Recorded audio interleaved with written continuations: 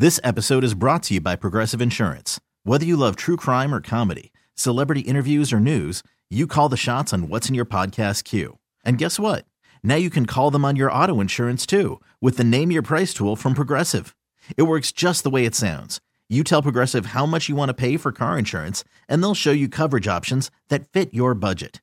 Get your quote today at Progressive.com to join the over 28 million drivers who trust Progressive. Progressive Casualty Insurance Company and Affiliates. Price and coverage match limited by state law. All right, it's Ben and Skid Show 105.3 The Fan. If anybody sees our IT guy, have him reset the router for us. Appreciate that. Hey, it's me, Jim. Hey, we are in studio today. Tomorrow, we're going to be at Pluckers in Addison, and we'd love for you to join us and come have lunch with us. That's going to be a lot of fun. And then Friday, we're going to be out on Boat Club Road. Where are we going to be? Eagles Nest. The Eagles Nest. How about that? So come join us in Fort Worth on Friday or in Addison. I want a bigger boat. Oh, very nice. Bigger Boat Club Road. Jerry Jones today at the stock exchange, and he got to ring the bell. Do we actually have the audio from that? We have two clips from CNBC that we have. We can get to some of that here momentarily. Jerry Jones on CNBC. We're going to talk about the Dak contract. Now that the Zeke contract is done, the Cowboys can turn their attention to Dak Prescott. And with the Jared Goff deal, I don't know how that impacts things. Jared Goff signs a 4-year deal, $134 million, 33.5 per year, $110 million of that guaranteed. How do you guys think that impacts Dak Prescott's deal? Well, to me, Ben, it just kind of comes down to what CAA is doing, right? Because CAA is going to be like, that's cool, good for you. Dak's played one extra full year than you have and has won at a great level. So that doesn't really impact us too much. I'll ask you guys this. If that's the deal that Dak Prescott signed right now, would everybody be okay with that? I think you'd still have probably half the fan base not happy with that. I'm talking about us, though. I think based on what we were hearing, knowing that CAA was asking for over $40 a year, I think I'd be okay with that. I mean, hell, it's about winning in this window. Yeah. And it'd be for 4 years. I mean, so help me out here. With Goff, What years are we talking about here? This is starting next year? This is... So yeah, because the total on it could get up to like $161 million. So this is an extension. So how many more years are left? Did they pick up 1 year or did they pick up 2 years? So, and he was also, keep in mind, he was a first-round pick. So he has that extra fifth year just like Zeke would have, for example. Fifth-year option next year. Okay, Right. so he's just like Zeke. So this is a 6-year deal. Including this year. Yeah. Which, I also, to me, the main thing it said about the Dak deal is it gave you a clear spot, because we could have all debates all the time. We've heard Sean and RJ talk about this all the time, and Sean doesn't think he's in that 30 area. To me, it solidifies where Dak should be. The Wentz deal was $107 million guaranteed. The Goff deal is $110 million guaranteed. Right around there. Right. So figure it out. Whatever the number is, the average per year is 32 for Wentz. It's 33.5 for Goff. Figure it out. That's where Dak is. But Like, it's just like no one can even argue that anymore, because once you got those two guys in there and Dak's numbers and many metrics are better than theirs, including games played, that's kind of where you step in and go, what am I arguing about? That is the clear spot. And I think that's where the Cowboys could probably take advantage of getting him underneath Russell, but that depends what CAA wants to do. I don't think he's better than either of those quarterbacks, but I don't think you can make the case that they just stomp him and that he's nowhere near them. I think that's fair. But Definitely fair. But I think that when Dak hired CAA, the Scott Boras of NFL contracts, he basically was going, hey, man, I'm going to squeeze every penny I can out of the organization, and good for him, because no player should do a team-friendly deal. It works for us as fans, and it works for the owners who created the salary cap, but how is that fair? I mean, yesterday when Lyle Collins gets his deal done, the first thing I started hearing and seeing on social media is people talking, great, you can cut Tyron Smith now. What? Just a couple years ago, you're talking about what a team-friendly deal he signed. Wow, that's incredible. He wants to be a Cowboy. He gave them a break. Are you kidding me? So Dak should get every penny. I get it. I get it from the player's perspective. Now, if I was Dak, I think I would say, all right, I don't want to take all this payroll because we need to have a supporting cast around me. I'm going to make a ton of money, but hell, I may go for the jugular too and try to get every penny. But what I was told yesterday is that Dak and the Cowboys, or CAA, Team Dak and the Cowboys, are still miles apart, that they're not close. And so if you have these two deals, you've got Wentz, you've got Goff, and the structure is there, it should be pretty easy. Why are they so far apart? What is there to figure out here? Why is this even complicated? So, Ben, if you look at what, Goff is a number 1 pick in a draft. And so we're talking about this in conjunction with the way we talk about Amari Cooper. So when we're talking about, well, Amari Cooper doesn't have the urgency because he's going to make $14 million this year. Goff has already made a lot more money on the field than Dak has. And he's got more guaranteed money right now on his rookie deal than Dak has. When we get into, all right, let's walk up to Dak and let's hand him the Jared Goff contract. Then Dak would be looking at that contract going, even though I'm guaranteed $2 million here, I'm going to pass on this $110 million guaranteed because I think I can get $120 guaranteed, or I think I can get $130 guaranteed. I don't know. I think, Ben's gotten good information on this about them being far apart, which would indicate to me that the Cowboys haven't presented a quote-unquote real deal, like maybe they're still sitting there at 25 or 27. But I have a hard time believing, not setting it down to CAA and going, hey, agent, how much do you want to get? But walking up to Dak and handing him a contract with $110 million guaranteed when all he really has guaranteed right now is $2 million. Yeah. I have a hard time believing Dak's going, you know what? Screw you guys. That's just simply not enough. That's right, yeah. And you just don't know what the offers were. And that's where it comes down to it. But I think, like, in a vacuum, you can say Goff or Wentz is better than Dak. I would take Goff over Dak. Wentz, maybe in a one-game scenario, I would probably take Wentz. But you start going long-term, I would not at all touch Wentz. He makes me very nervous. But over 3 years, you just look at every number. Dak and CAA have every metric pretty much in their favor to go, hey, kind of better than these guys, so why don't you go ahead and give me a contract? But I think what Ben said is so accurate. I think just in a vacuum, I think Wentz is the best of the three of them. But he's the one I'm least likely to sign because I think he's Carson Palmer. I think he's going to be a guy that's hurt once every 2 years. And I just don't want to hitch my wagon to that. The thing that Dak does that they don't do, and Wentz has ran before, but he gets hurt a lot, Dak makes plays and scores with his feet. And that goes into addition to the touchdown passes. So, dude, you should line up the numbers straight up. Completion percentage, passer rating, interception percentage, and then total touchdowns based on what Dak's able to do with his feet. The numbers are there for Dak and his agency to go, yeah, I need to be paid higher than these guys. Like, the numbers are there. They're just there. It's just evidence. What would happen if Dak would have gone to a team that just wasn't that good? That's the point. And so if Dak had gone to the Titans or whomever, or just the Jets, would we be talking about Dak being a $40 million quarterback or $35 million quarterback? I mean, it's a team sport, and he came to a team with an elite offensive line and an elite running back, and that helps. And that's not to take anything away from what he's done. And what he's done has been fantastic, but you got to try to figure it out. Is he the reason for, I watch him play. I don't think he's the whole reason. I don't think anybody's the whole reason. I think it's a team. It's a collaborative. But when I watch Dak, I watch a guy who's playing in an offense where they have a governor on it, and they're trying to get him to not turn the ball over. And that's the priority, and not take risks downfield and not read defenses. And it's pretty much, they hand the ball off a ton. And so I don't see a dynamic, hey, let me carry the offense type guy. But let's see what he is in year 4. Let's see what he is without Linehan. I'm willing to bet that he's going to keep getting better and keep taking those steps. But if you're telling me you got a Wentz deal, you got a Goff deal, you got the framework for a contract, then it should be simple. Yeah, everybody should say he's right in that class. It should be simple. But I'm hearing from a very good source that they're still miles apart, and they don't think anything's going to happen anytime soon. And so that only comes down to CAA. And if you think about it, it gets down to expectations that are set. When Dak starts interviewing agents, he sits down with all these different agents, and CAA says, hey, here's what we're going to do for you. We don't mess around. We get everybody maximum dollar. So when we go in there, we're going to beat up the Joneses. You're going to get this, this, this, and this. And we're worried about what Mahomes is making. We don't care about Wentz. We don't care what Goff's going to get. We're about Mahomes and that next contract. And Dak's like, okay, great, you're hired. Well, now that an expectation has been set, they won the gig. They get to be his agent. Well, they've made huge promises. We're going to get this, this, this, and this. That's why they're still far apart. Yeah. And to KT's point, so you go in there and you go, well, look at these numbers. Okay, well, that's based on 3 years. When Carson Wentz, remember 3 years ago, in every segment we did about Philly was that Carson Wentz is throwing the ball 1 yard down the field? Yeah. So let's eliminate the first year and then look at the numbers, and they shift dramatically.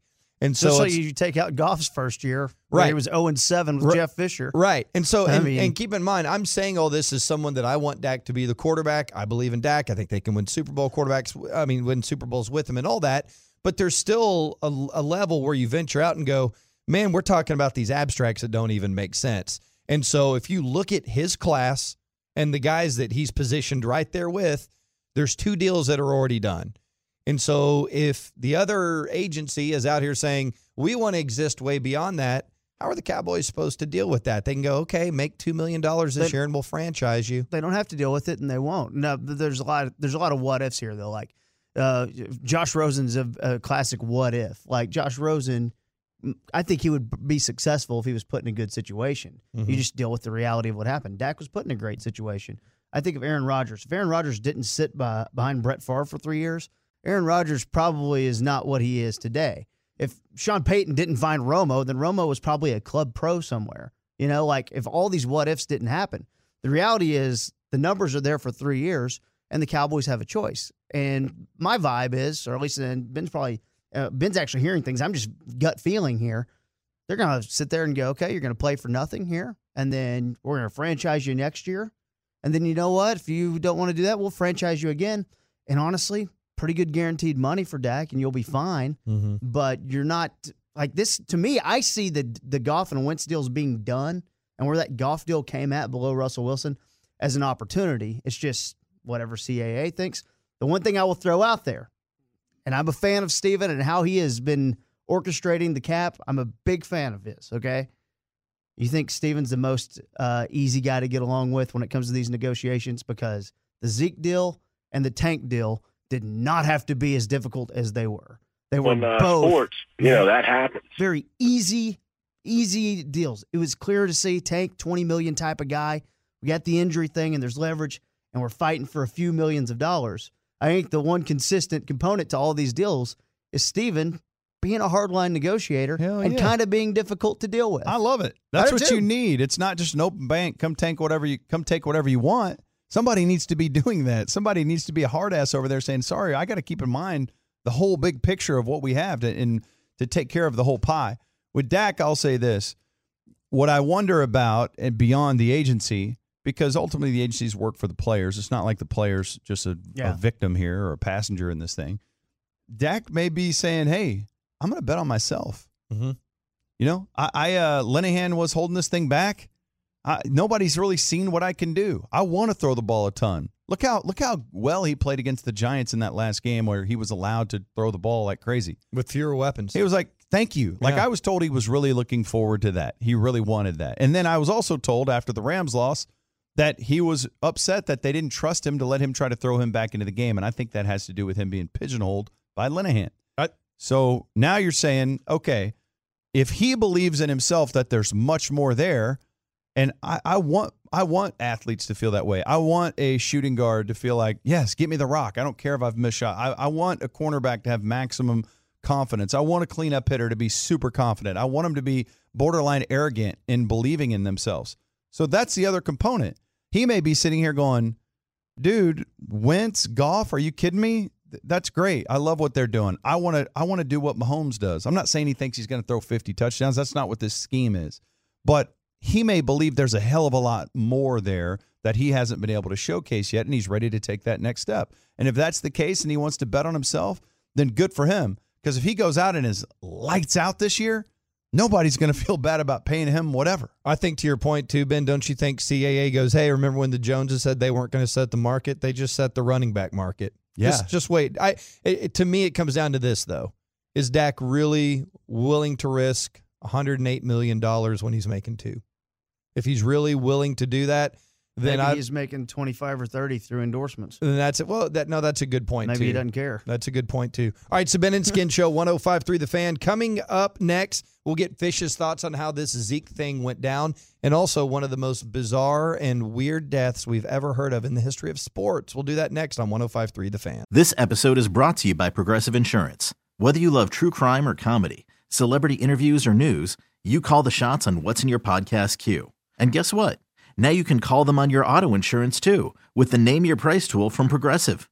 It works just the way it sounds. You tell Progressive how much you want to pay for car insurance, and they'll show you coverage options that fit your budget. Get your quote today at Progressive.com to join the over 28 million drivers who trust Progressive. Progressive Casualty Insurance Company and Affiliates. Price and coverage match limited by state law. But joining us now on the BuyersSafety.com hotline. Oh, a phone is ringing. 105.3 The Phone. I know when that hotline He is our Dallas Cowboys and Dallas Mavericks insider, the mighty Mike Fisher. Good afternoon, Fish. How are we? I don't think fans actually want Dean Blandito to perish. That's a little strong. I do. I actually think I've gone out there and I've done some, just done some surveying out there, and I think you're.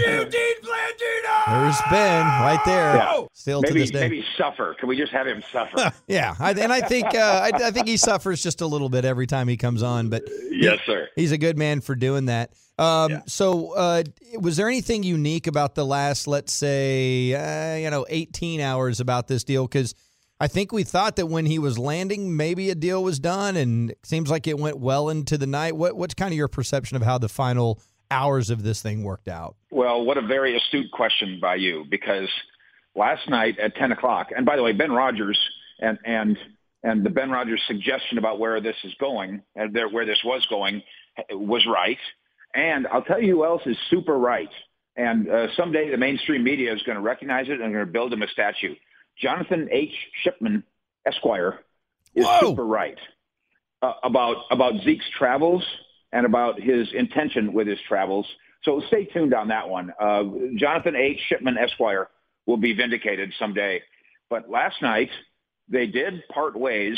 They did go to sleep without the deal being done.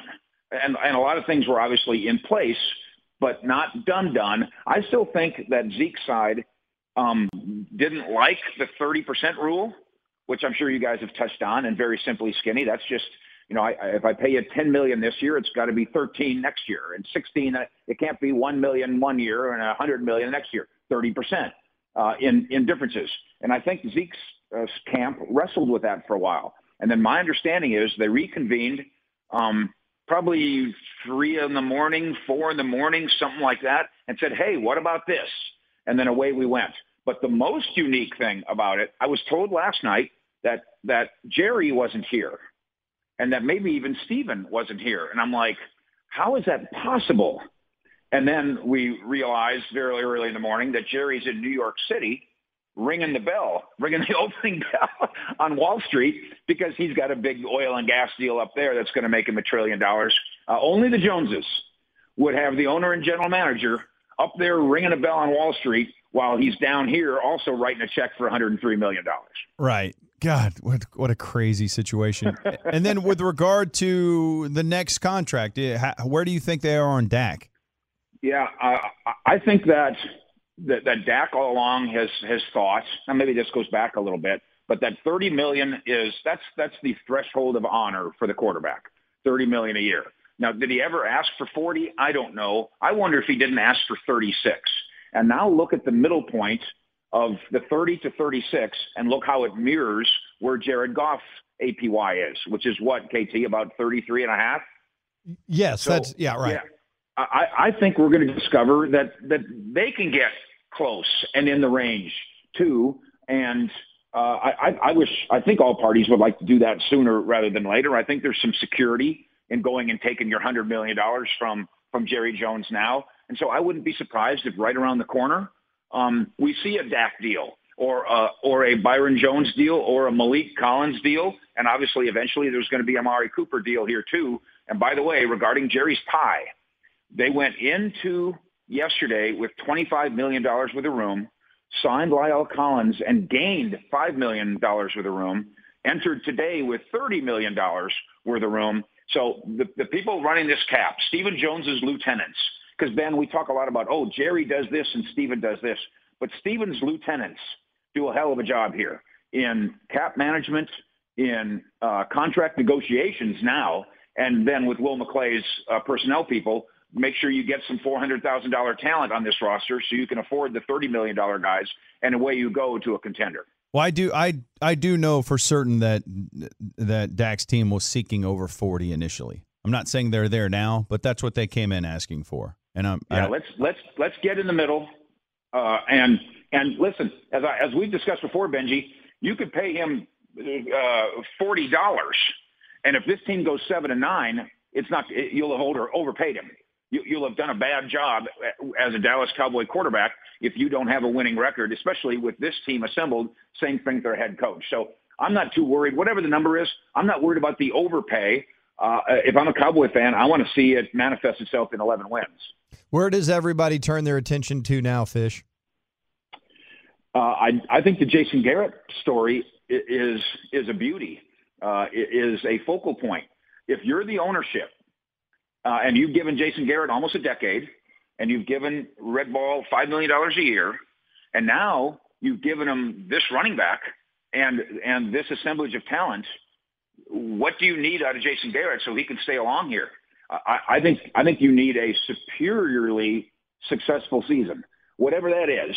We can all make up our minds that you've just got to win the division and win a playoff game and get to the NFC Championship game or something.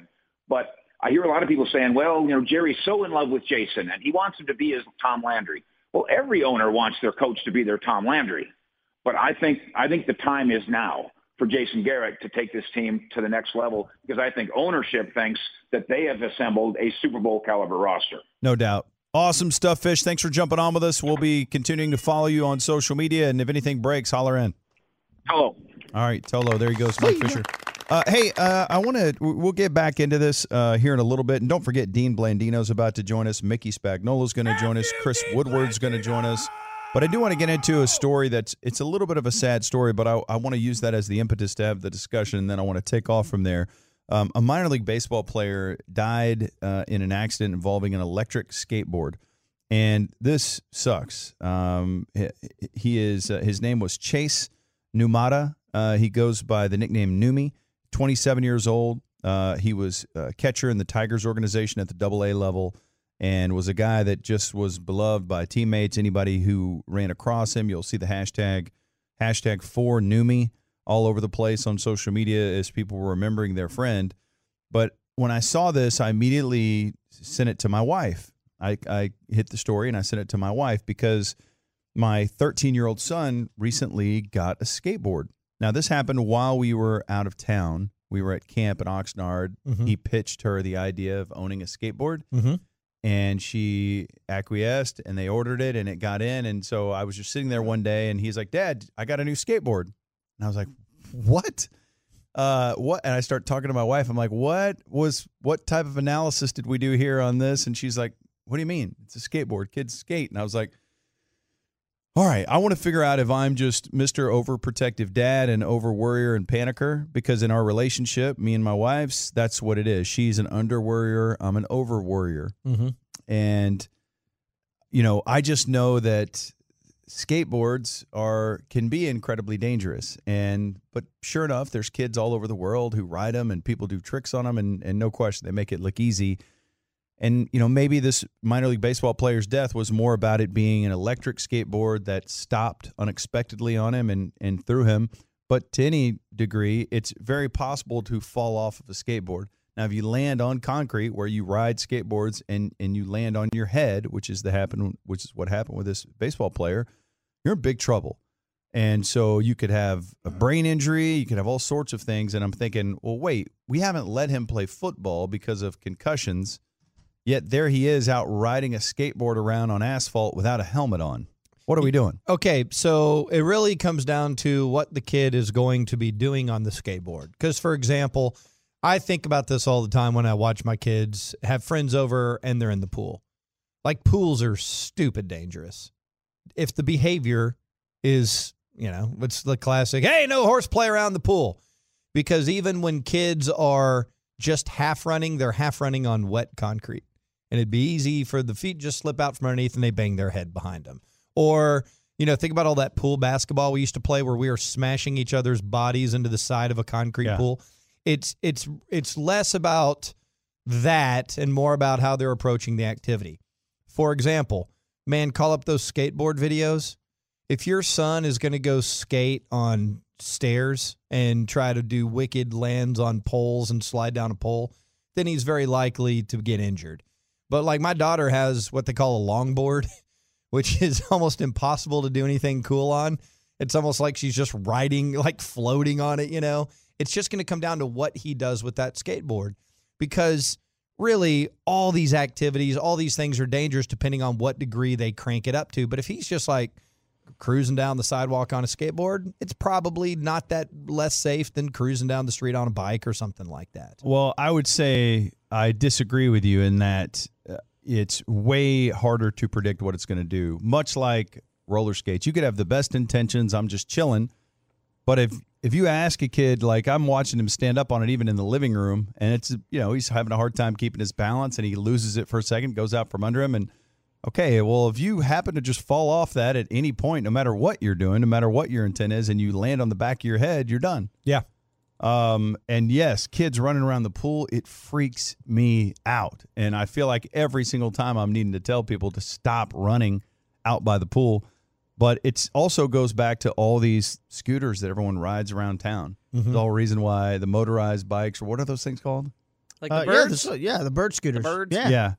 It's like, man, a lot of times people get on those when they've been drinking. And people started trying to do like jumps and stuff. There's a lot of stuff going around on a lot of the meme accounts where people go off these stairs and then they land and they snap it in half, fall back, hit their head. And just to go to Skin's point, like a longboard, it's typically, it's not seen as like dangerous, but I know friends back when I was growing up that they would take those things and go down a parking garage like as fast as they could. And that's like a super dangerous way of using something that shouldn't be dangerous. It's really about their behavior. If you start doing dangerous things with no matter what it is you're doing something dangerous with, that's the behavior pattern. What I do know about your son Max is he seems to be the least likely of a kid that's like, all right, I'm going to go do something incredibly dangerous with this, because he just doesn't seem to be wired that way. So there's a thing, too, happening, though, where kids are getting together. Like maybe they put together on a Facebook group, a little social media action, and they're having scooter meetups. So they all get their scooter and they go ride around town together, and there's like 40 people or more. Oh my God! I got invited to one on Facebook, but I saw it the other night. I was walking down by the American Airlines Center in that area, and that was all going down. I was like, it had to be 50 people. It had to be 50 people, and they looked like they were in their college years, early 20s. Maybe upper high school, perhaps as well, though. And they were just going down the street, and the cops were trying to stop them, but there was 50 of them. Like you can't stop them. Mm-hmm. They were all. It's like a motorcycle gang on scooters. It was kind of strange, but they were just like having a good time. That was interesting. I would say, man, make sure he's wearing that helmet. When he's on that bad boy, and it's there's some cool tricks, man. I always wear a helmet. This was a 27-year-old professional athlete. Incredibly athletic, just on an electric board, not doing any tricks. It was caught on surveillance video. He was just riding, and it stopped when he wasn't expecting it to stop, and he flew off and landed on his head. And even with all that athleticism, dead. Did you ever play Tony Hawk, the video game? Yeah. Man, I think Max would love that game. Don't let him see that game. No, just let him play the game, and then he won't get on the skateboard. Go virtual skating. I felt no need to ever get on a skateboard because I was like, I'll just go fire up some Tony Hawk right now. I can do some badass tricks right there. Like, I'm never going to do this in real life. I'll grind on that rail real quick. I ain't got to go do this in real life. Yeah, you love grinding. On a rail? Why are you grinding on the rail? So it was one of the tricks that he did. To itch your crotch? I like the Madonna and the Benihana. He took a pole dancing class. All right, coming up next, the former VP of officiating for the NFL, Dean Blandino, joins us next. Then a little Mickey Spagnola, all coming up on the Ben and Skin Show, 105.3 The Fan. We thought it'd be great to bring on the person we know best, who is the highest up with regard to the world of officiating. That is former VP of officiating of the NFL, Dean Blandino, who joins us now. How you doing, Dean? Good. I think it's the first time I've gotten an applause coming on with you guys. That's great. Yeah, we got screwed by the refs. Yeah. Shippy, can you address that. Sorry. I don't know. Yeah, sorry. That was Shippy. That was He honeydeed me. It was a technical mistake. Yeah. that was canned applause, and it was Shippy's probably going to lose his job They over were it. pissed. All right. But we do love you. all right. Over time, we've learned to forgive you, and I think you've admitted that you made a mistake on the Des call, haven't you? I made a mistake because I ordered hamburgers instead of pizza that night after the game. That was the mistake I made. You compounded the mistake that you made on the Des call. Let's move on to better things, shall we, Dean? Or maybe these are worse things. What is your fear of how this new pass interference challenge is going to be implemented and what it's going to do to the games? Yeah, well, I think there's definitely concern. You look at, I was never a fan of making a change like that for one play. And look, the bottom line is, if the play doesn't happen last year in the NFC Championship game, we don't have this rule. So there's always going to be that concern. And now we're trying to fix a play that was obviously a mistake. And how many more plays are we going to start reviewing that aren't that obvious? And now we're going to start micromanaging pass interference, which is such a subjective call. I think if the league can limit the number of stoppages inside 2 minutes, where the replay official doesn't have a cap on the number of times they can stop the game, if they can do that, I think the coaches will be, in the regular season, will be very limited in their challenges, just because timeouts are so important and those challenges are really important. If we can keep it limited, then I think it'll be good. But if we start seeing 4 or 5 plays stopped in, a game, that's going to be a problem, because that just kills the flow. It kills the momentum. Momentum is real in football. It's important. And I would hate to see that game, the game's interrupted unnecessarily. All right. So do you think overall this is going to be good for the game, or do you think this is going to be problematic? I don't know if this is going to be necessarily good for the game. It will avoid a mistake like the one that happened last year with this rule, but how many times does that happen? And are we just going to now have a debate about every time there's a flag thrown for pass interference, we're going to look at the coach now, should he challenge? Now we'll go to a review. We're going to be debating contact, and is the ball catchable, and is it enough? So I don't know if this is good for the game. I do worry that now we make this play reviewable. Something happens, a hit on a quarterback this season, it's not called. Why isn't that reviewable? And then we add to replay, and we delay the game even further. And Dean, you may not even remember this, because I don't off the top of my head. We're talking about the call that wasn't made in the New Orleans game. Wasn't that in the final 2 minutes of the game, or no? Yeah, it was late inside the final 2 minutes of the game. So it was a situation where the replay official would have had to stop it had this rule been in place. And obviously it's a big play, and it's not the reason the Saints lost the game, but if they get that call, they probably win the game. So it's a significant play, and I think that's why obviously the league felt compelled to make this change. Okay, and then I guess that's one aspect of this next question is, why didn't they just change that part of it and leave it in the hands of the replay booth in the final 2 minutes, as opposed to create another thing that can be challenged? And then the second aspect of this is, how do you think that will go down from the league side when we are in the final 2 minutes and a play of that sort of ilk happens? Yeah, so, going back to the league meeting, the coaches got together and they had their own session, and what they discussed and what they wanted is they wanted the league to implement kind of like a video official type deal where that person upstairs could fix any type of obvious error that was going to impact the game significantly. That's what the coaches wanted. And then they have that meeting, and then the competition committee gets together, and they end up with this pass interference rule. So I think what the coaches wanted and what we have are not exactly the same. So it's going to be interesting to see how the coaches deal with it. But inside 2 minutes, look, if that play happens again, then I would expect the replay official would stop the game and they would fix it, because that's the whole reason why we have this rule. So I would hope that type of mistake would be fixed going forward. All right. In the NFL like a $15 billion industry, or what is it? Do you guys know? It's like 15. With the money that just Jerry spent in the last week. It's huge. And so, but yeah. To me, I've always wondered this. Why not more full-time officials? Do you know right now how many full-time officials there are? There are 0 right now. Okay. So actually, what's happening right now is just like the players, the officials have a union, and they're in negotiations right now with the union to extend their CBA. Like the players will have to extend their CBA in the next year or so, whatever that occurs. So they're discussing that as part of that extension. Should we have full-time officials? What are they going to do? How many? I think it is a misconception that officials, don't do anything during the week. They do spend a ton of time on officiating, looking at film, but the reality is they aren't full-time. They're not like, someone that goes to work every day and does it Monday through Friday. They're doing other jobs in many instances. So the more time you could spend, on your profession, the better you're going to be. So I think the league has to figure that out and what that looks like, because it is tough when an official misses a call and then people say, well, they're not full time. Look, being full time isn't going to prevent all mistakes. That's just the reality. But I think the league, will figure that out going forward.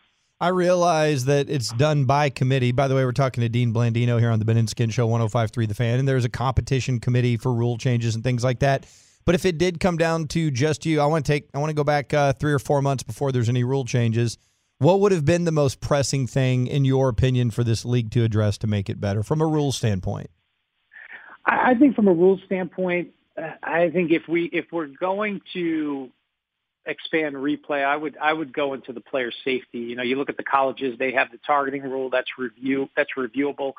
If we're going to make something reviewable, let's look at player safety. That's always been, when you look at rules changes, you start with player safety, then you look at competitive equity, and then you look at, can the play be officiated or the rule be officiated consistently. And I would start with player safety, make hits on defenseless players reviewable, and go from there. I think the game is in a good place. I don't think there's any glaring in terms of rules and what's happening. I do just worry about expanding replay to some of these very subjective calls, that what that's going to do for the long-term health of the game. I think that's a concern. Dean, this is KT here, and as a guy who's got his pulse on the streets, always asking the people what they think. One question that I've seen a lot about these new rules is the Hail Mary situation. So if it's final 2 minutes, there's a booth review, and then historically it's kind of felt like kind of a free-for-all. What happens in the Hail Mary? Are we just going to start booth reviewing the pushing and shoving of everyone at a Hail Mary? How do we handle this? Yeah, that's a good question. And I think the Hail Mary, there isn't a different standard on the Hail Mary. The Hail Mary is a different type of play. And look, any time there's two players in a jump ball situation and they're both playing the ball, then there's an amount of contact that's allowable. It's kind of like two guys going for a rebound. And as long as somebody doesn't push or grab and throw somebody out of the way, you're going to allow them to kind of fight for that position. And that's not just a Hail Mary situation. That could be a jump ball. That could be, a fade in the back of the end zone, whatever it is. So I think what the league has said, which I think is the right thing, is they're going to officiate the play and replay the same way it's done on the field. And it's going to have to be, a push, a grab, and a throwdown, something along those lines. But again, the Hail Mary, it's not a different standard. It's just a different play. When both players have a right to the football and they're playing the ball, they can jockey for position. And I think that's what you see most often on a Hail Mary. But if somebody shoves somebody in the back to make a play on the ball, that's going to be pass interference, whether it's a Hail Mary or just a regular pass play. When's the last time you talked to Roger Goodell? The last time I talked to Roger probably was last season. I haven't talked to him in a little while. I mean, we text all the time. I mean, if you say text, can you do me a favor? Read the last 5 things he's texted you. We were actually talking about, we're both big fans of HGTV, and we're both big fans of House Hunters.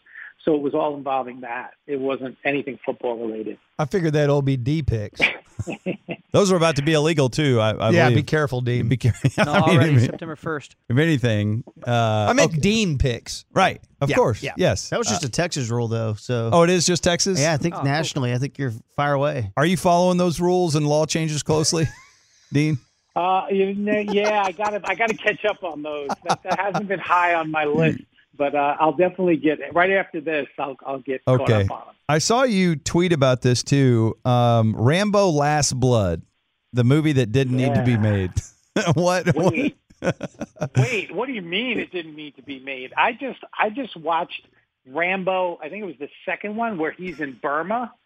Go back and watch that movie. Okay, it has. If I'm talking about an action hero, Stallone has it figured out because he's got the dialogue, he's got the action. I mean, he takes on the entire Burmese army and saves a ton of people pretty much with a bow and arrow. And to me, I mean, to me, that is, so I am so excited for Rambo: Last Blood. I just hope it puts a very fitting ending to the franchise. I'm excited. Do you watch it sans irony, or do you watch it like as a comedy? I mean, it's a combination of both. I probably, watch it as a comedy, and then I find myself like, why am I standing right now, jumping up and down? And that's Awesome. that's part of it. All right. Well, Dean, thanks for the time. We always enjoy catching up with you. We'll talk to you next time, man. You got it. Thanks, guys. Hey, not anymore. Dean, don't listen to that. That's old audio. Thanks. I was waiting for that. Hey, good to catch up. Thanks, man. All right, guys. You can hang up now, Dean. You can see Dean on Fox this weekend, so that'll be good. That was a good tease, Kevin. Well, I was also going to say, also at Fox, joining the pregame show this week for the Cowboys will be Aaron Andrews, live from the field for the Cowboys pregame show here on The Fan. Oh. That'll get going around noon 30. Way to say What that. is Peen? All right, so Ben and Skin Show 105.3, The Fan, Peen playing Dean. Peen Mandingo. Such a great character. Ah. Questionable Peen string. All right, speaking of Peen, coming up next, we'll talk to Mickey Spagnola right here on The What? Fan. How does that even mean? I don't know. That's it. How's- Hey, I'd like to talk about GetMortgageReady.com.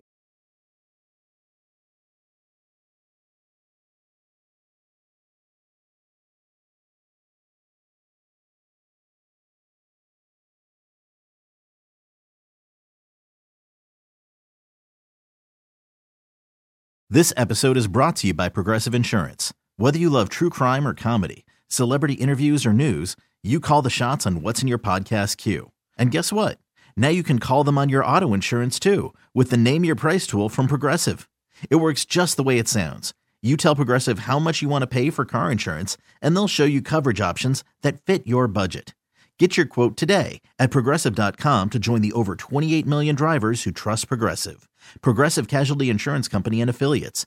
Price and coverage match limited by state law.